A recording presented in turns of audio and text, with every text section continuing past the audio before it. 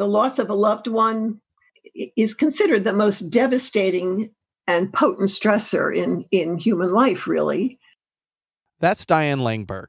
She's a practicing psychologist who's worked with trauma survivors and clergy for 45 years. She's authored several books, including Suffering and the Heart of God, How Trauma Destroys and Christ Restores. But that death can occur in more simple ways, so to speak, and much more complex ways. And so, if a child goes missing and you never hear from them again, is a very different loss than your 90-year-old parent who had a full life that you loved and they loved you. Those are two vastly different deaths. People grieve loss of place. There's a poem written by a refugee, and the first line is, "No one leaves home unless home is the mouth of a shark." Home, familiarity, people you knew, traditions, culture, whatever you built there, it's completely gone.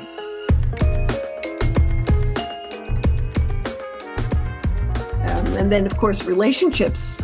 You end up with a divorce, or you end up with a terrific friend who goes and lives on the other side of the world and you never see them again. Trauma and abuse causes profound grief reactions on multiple levels. Natural disasters do that. Think of the people where the hurricanes have taken everything, or the wildfires. Life will never be the same. They won't get back what they lost. Hey, everybody. This is Richard Clark. I'm your host from Living in Effective Season 1. And welcome to Season 2. Before we start, I want to let you know this is going to be a little different than Season 1. And I wanted to tell you why. In order to do that, I'm going to tell you how to make Season 2 of a podcast. Step-by-step guide. Step 1, what you do is you schedule a meeting with the guys from Christian Standard Bible. You spend all day sort of planning out a whole season around what the Bible has to say about the prosperity gospel.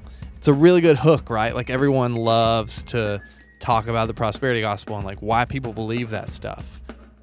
Maybe there are some answers there. Plan out a whole narrative. Stumble onto the story of Peter Popoff and make it the focal point of your season. He's a prosperity gospel preacher with a fascinating story. Get excited. This is a good plan. Well, until you get to step 2. You spend a couple of days with an expert on grief. His name is Todd Billings, and you think he'll be a pretty good supporting role. In a way, the reality of grief is the strongest argument against the prosperity gospel. So you expect he'll have a lot to contribute to the podcast. But as you start talking to him, all of a sudden the prosperity gospel seems shallow as a subject. And grief is like the thing below the surface. It's the thing that the prosperity gospel is trying to address but doesn't. So then you start thinking, this has to be a podcast about grief. Because that's the real issue here. Which leads us to step 3. Try to write and host this thing all by yourself. Fail miserably. Become self-conscious, filled with self-doubt. Realize you need a co-host. Did you realize that? Or was that a combined realization? We realized it together. Other people were like, hey, some of this is bad. You're just talking into a microphone. About grief spiraling down for 6 hours a day. Yeah, maybe don't do that. And so I said, yeah, that sounds great. Let's do this with someone. So, Joy Beth, now you're co-host. That's right. Of Season 2. I got promoted. You got promoted to co-host. Woo! Because grief and talking about grief is not a good thing to talk about by yourself. It's not a good thing to try to deal with by yourself. Step 4. Talk to a practicing psychologist about the nature of grief and realize that grief isn't just linear. It's not even cyclical. It's all over the place. And no one person experiences it the same way. Step 5. Just accept it. This process is not going to be fun. Making a podcast about grief is going to be miserable. It's going to give you grief, literally. But just hope and trust God that in the end, maybe, it'll be worth it.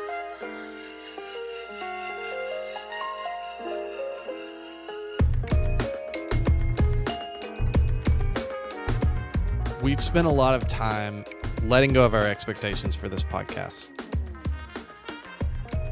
Sort of scrapping things, starting over. We were given a lot of freedom to do that, and we're glad because we think what we have is something important. This is a podcast that will be about something we all experience, whether we are aware of it or not, whether we are conscious of it or not, whether we're running from it or drowning in it. Grief is something we're all impacted by. A lot of us are comforting someone who's experiencing it. Some of us just desperately need to be comforted. I'm Richard Clark. And I'm Joy Beth Smith. The Christian Standard Bible and Christianity Today present Living and Effective, Season 2, a podcast about what happens when the Bible and humanity collide. I was at dinner being interviewed for another job. I just remember sitting there feeling so guilty and anxious. What am I doing this for? I won't, even if they offer me this job, I'm not going to take it. This is Timothy Brown, professor and president emeritus at Western Theological Seminary in Holland, Michigan. In his time as president, he helped shape the intellectual community into a relational community, which explains why he'd be so despondent about the possibility of leaving. So I'm driving home, probably 9:30 at night, and I got a call from Todd telling me that he had been to the doctor. Todd Billings is one of those faculty members, maybe one of the ones that Tim is closest with. He's the Gordon H. Gerard Research Professor of Reformed Theology and the author of numerous books, including Rejoicing and Lament and Remembrance, Communion, and Hope. I had gotten pneumonia quite a few times and been sick with a number of other things quite a few times in the years before. Mm-hmm. And so my doctor he just couldn't figure out why. Yeah. And so he just did some blood tests, and then he called me in to talk to me. I didn't think much of it. I mean, I had a chapter of a book that I was editing in the room. Yeah, I didn't think much of it at all. But then he said that it was definitely cancer. It was, serious and life-threatening. So basically, I needed to start pretty intensive chemotherapy the next week. Health is another tremendous place of grieving, particularly when you find out somebody finds out they have a chronic illness. I mean, that's just constant, ongoing dying because chronic illnesses tend to get worse. Lou Gehrig's diseases, this just goes on and on and on, not just for them, but for the people who live with them. And so you're living with death that is active for a very long time. So death meets us around many, many corners in life. My big struggle in the first few years was I kept on treating this like an acute illness. Even if I wasn't cognitively saying that, I would just try to push through. I had limited energy, but I would just like, okay, I can do it today. I'm just going to push really hard. Yeah. Well, I don't know how many times I had to do that before those around me, my wife especially, said, Todd, stop doing that. Yeah. Like, you do that for one day, it takes you 3 or 4 days to recover. You're, completely out of energy. You're grumpy. You don't have energy for your family because you tried to go an extra 2 or 3 hours. Yeah. Than you can do. I have to take basically nap and downtime for 2 hours each afternoon. And I found in the long term, I have the most energy when I do that very consistently. Yeah. But I don't want to do that. Right. And I want to say that if I just push through with a really hard effort of the will, that everything will work out. And sometimes that can be true with an acute illness. Yeah. But with a chronic illness or with an incurable illness, trying to just push through and ignore what your body's telling you just makes things much, much worse. Todd Billings has been told he's going to die of cancer.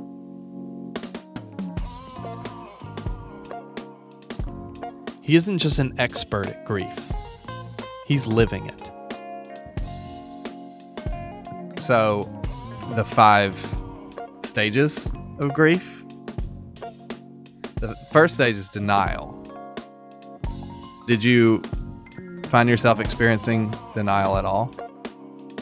Some of the medical literature on this has started to classify it as at least having a lot in common with trauma. Mm-hmm.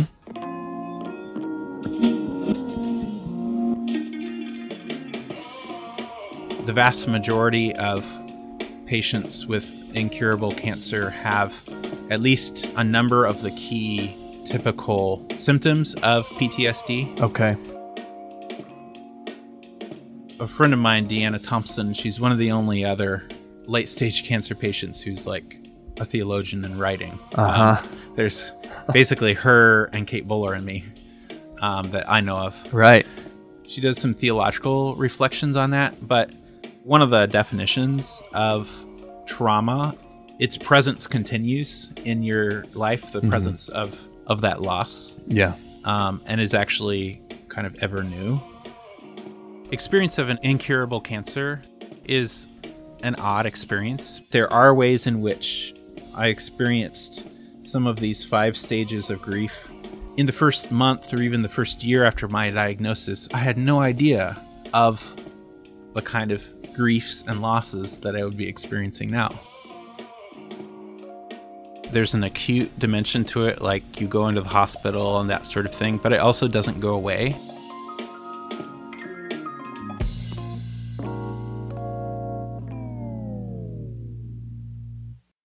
The daily pain, the daily fatigue, I mean, it's kind of like a weird sacrament, like in terms of the Lord's Supper, especially. It orients you toward your life in Christ and the life to come and heavenly banquet to come. Well, I have concrete bodily signs like every day. Every day there's things that I say no to that I would have said yes to before. So like the pain that you feel on a regular basis is sort of a liturgical reminder of your inherent mortality. Right. That you won't live forever in this body. And Jesus, he tells us not to be anxious. And Jesus doesn't say, because I have a great and wonderful future for you. Yeah. He says, there's enough evil for tomorrow itself. Todd's vulnerability and his weakness is magnetic. The closer we are to recognizing our own weaknesses, the more we're drawn to his narrative. But Peter Popoff's a whole other story. He has an entirely different kind of magnetism, one that draws in those who might be less conscious of their own weaknesses and longing, even while they feel them most acutely. Here he is on one of his many infomercials, sounding kind of like a Price is Right host while he's doing crowd work at a revival. Guess how much money she got after you prayed with her and you sent her the miracle spring water? How much did she get? $23,000. He preaches the prosperity gospel in big letters. He may as well wear a suit with dollar signs on it. We're going to dig more into his world on future episodes. His story is pretty fascinating, to be honest. But it's not the kind of story that carries a whole season. And maybe I should have known that from the beginning. For example, here's one of his more understated infomercial clips. One of my favorite testimonies was this man who had been a drug dealer for 25 years. And Popoff and his wife Liz are on a bland talk show style set, giving about as little effort as possible to convincingly convey what really should be a startling account of spiritual transformation. I had a bevy of prostitutes, and he said, I liberated all of them, and I became totally delivered. He said, and devoted his life to the Lord. That's right. And doesn't he have a church now? He's now a pastor. Was it in Chicago? I believe it was in Chicago, yes. Yeah. On the road, it's fireworks and money. But as crazy as this story is, the Popoffs just can't muster the same fire for something so, I don't know, spiritual? Which is to say, they're not exactly excelling at the deep stuff. For the Popoffs and the prosperity gospel in general, God's work is all spectacle. So for our purposes, the prosperity gospel and Peter Popoff are bit players in our season. He's still a character in the story. He's just not the main character. Even Todd Billings isn't the main character. Really, the main character is you, the listener. JoyBeth, you and I experience daily griefs, just like Billings talks about. Yeah, I think they're probably pretty different from the ones that he sees, but... Yeah, it's weird to say, right? But Billings actually points out, like the Bible says, we experience new griefs daily. Yeah, and I think especially with Diane talking about death taking many forms, we are justified in talking about our griefs of creation and our griefs of even relationship as we are battling through this together and having to sit in a cramped studio for hours on end. And right. I think that there's a lot of loss and a lot of, suffering in a way. Well, even the griefs that the Bible talks about and that people in the Bible talk about, like, sort of span the range, you know? There's a lot of just like a mundane impatience in Scripture. And then there's a lot of Job lost everything you could possibly imagine losing almost. And he grieves over that. And both of those are in some ways given equal weight. Yeah. One of my favorite liturgies in Every Moment Holy, put out by the Rabbit Room, is when it's a prayer over toddlers. And it's like when you're having really hard days with your toddlers. Yeah. And it talks about... I think my wife might have that memorized. It's so good. And it talks about how having patience for them because they're fighting big battles of their own and facing down mountains of their own. And I actually really love that. The idea that my 3-year-old niece...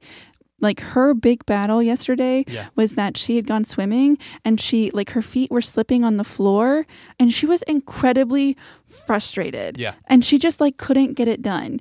And so she was crying and stuff. And I was like, are you upset with Titi? And she was like, Titi, my feet are slipping. And, that was her battle that day. Yeah. And it's my job to be, patient and understanding with that. And I love the idea that griefs are big to us. And even though they might not feel big to someone else, and I don't have to justify my grief to you, and you don't have to justify yours to mine, and we don't have to even compare sizes, right. We can just say that griefs are griefs, and the point isn't for them to be compared. The point is actually just to kind of exist together. Right, totally. So you and I have both had, more traditional griefs in our life. We've had experiences of tragedy and pain in our lives. I've been divorced. That's not something I wanted to happen. And I've also had my dad die around the same time, actually, as my divorce. And so that altered my life significantly and also gave me a genuine interest in grief and how to handle it because I sort of experienced on my own what it was like to go through grief as a Christian in the church and feel like some people get it, some people don't, Has that been your experience? I've had large moments of grief over lots of my life, from childhood trauma to the death of my aunt who raised me to, seeing people who are close to me and really severe car accidents. Lots of people in my family have passed away or endured, pretty significant health issues. Yeah. And so that kind of long-term grief is something that's I have had to kind of navigate emotionally because for a long time I tried to process it all on the front end and kind of front load my emotions. It all felt very active all of the time. Right. That grief was at the front of mind. And I think I've learned or I've had to learn how to kind of coexist with the grief, because a lot of those things I'm still processing through, for it to not take up as much space as it used to, or for it not to feel as demanding and distracting in my daily life. And that has been a coming of age thing for me, I think. And it's interesting because you're really conscious of grief being like an everyday thing in your life. And in a way, that is true for all of us. I think coming to grips with that and figuring out what it means for us is part of the point of this podcast, even if we don't have a lot of concrete answers.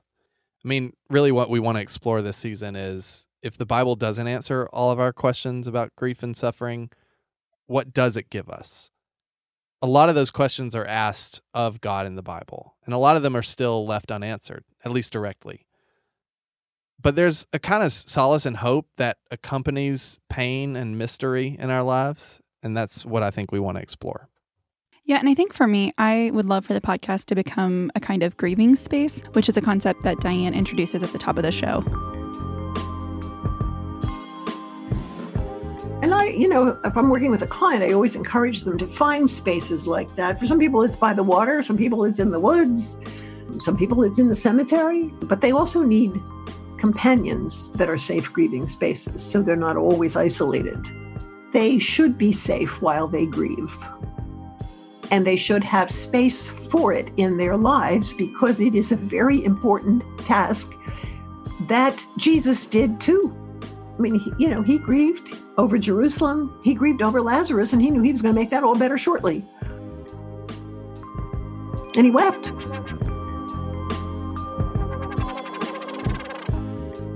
Todd's done more than simply live with his suffering. His response to suffering is to pour all of his intellectual energy into studying what the Bible has to offer those who suffer and grieve.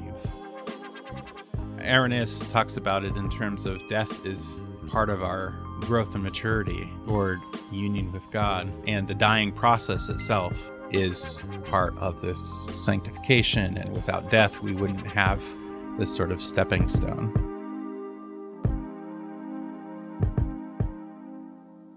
Tim Brown, the seminary president where Todd works that you heard at the top of the show, is still grappling with his friend's imminent death.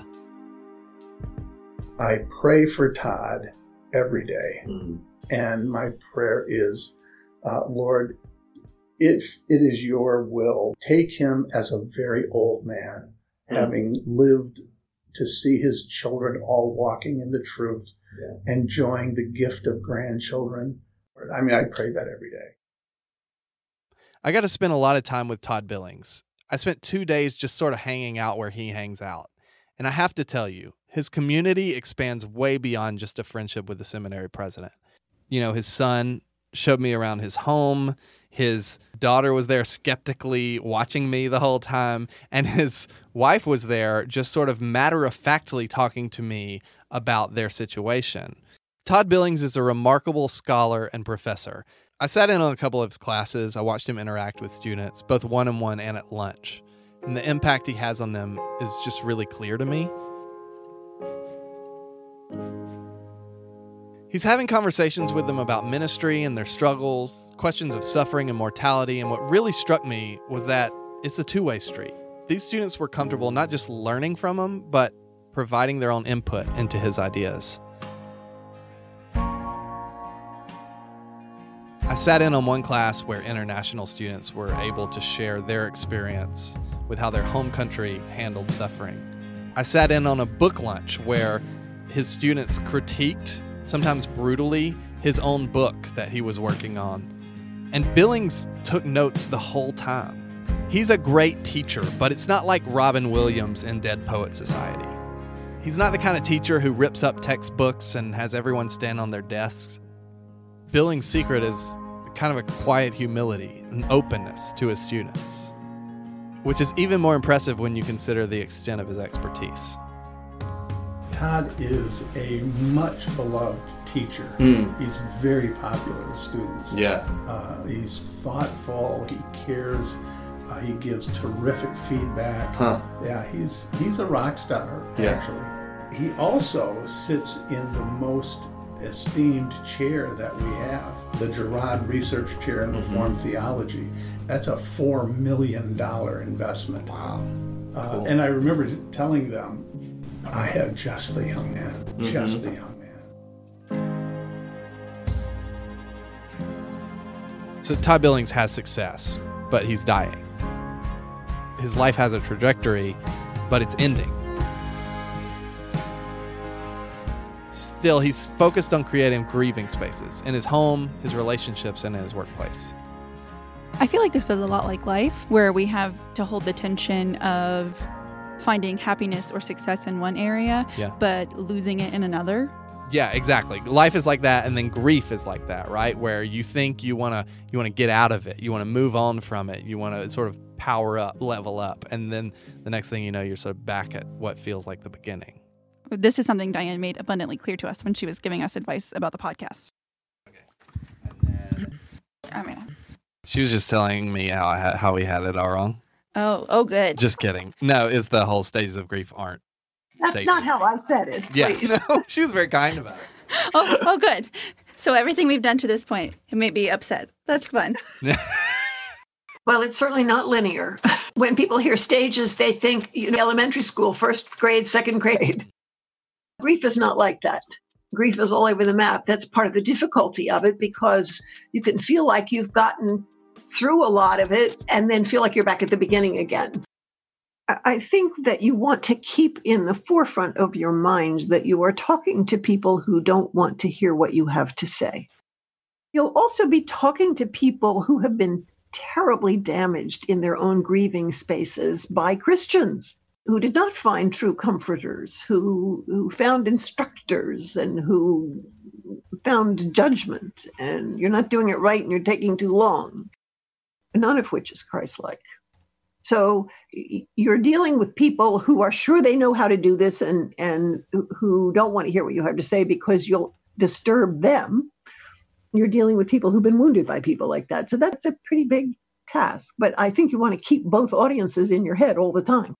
So that's the challenge, right? We have to keep two audiences in our head at all times. The stakes are really high. That's a scary proposition, right? Yeah, and I think one of the hardest parts for us in making this has been that we identify so much with the audiences, like those two audiences that Diane represents. Yeah. Depending on the circumstance, we swap back and forth between relating to each audience. Right. Like sometimes I feel terribly caustic and ignored and bitter about the state of the church and their dealings with things. But then at other times it's a little bit more hopeful for me, and you're the one who can take on that mantle, kind of. Every episode of this podcast will explore one of the 5 stages of grief. I want you to understand, these are not linear stages. These are different ways in which we all experience grief. And we all tend to experience them at one time or another. So this is going to be a challenge. It's not going to be easy, either to listen to or to make this podcast. It's something that I think, like grief itself, it's going to take some twists and turns. But I think the nice part is that we've kind of gone through this together with each other, and one of our dreams is to bring other people into that journey with us. Yeah, to create, like Diane talks about, like a safe space for people to sort of process their grief and talk about it with others.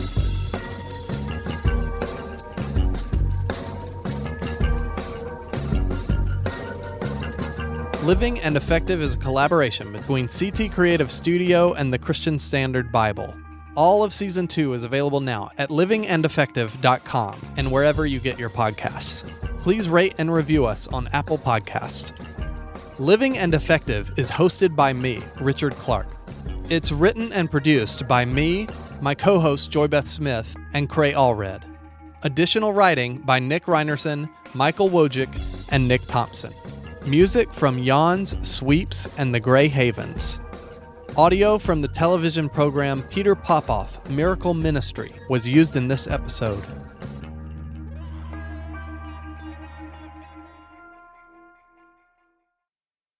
On the next chapter of Living and Effective, Season 2.